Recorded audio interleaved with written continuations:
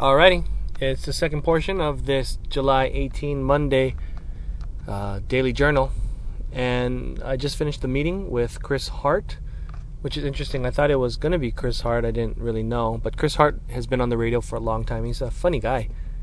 He's a real funny guy. And then also Randall Ikeda at KKEA Radio. Everything went really well. I had to pitch him pretty hard initially. After that, it seems like they opened up to the idea and offered me a time slot, which was something that, I'm very, very pleased with.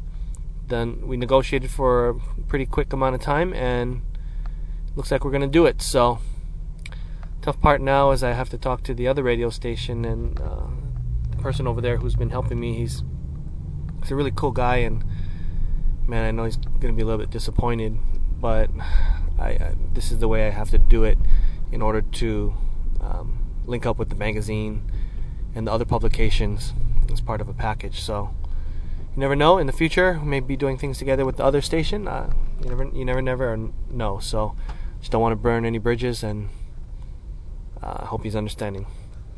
Anyways, this went really well today, and I am very happy. You should be hearing us on the radio very, very soon. Okay.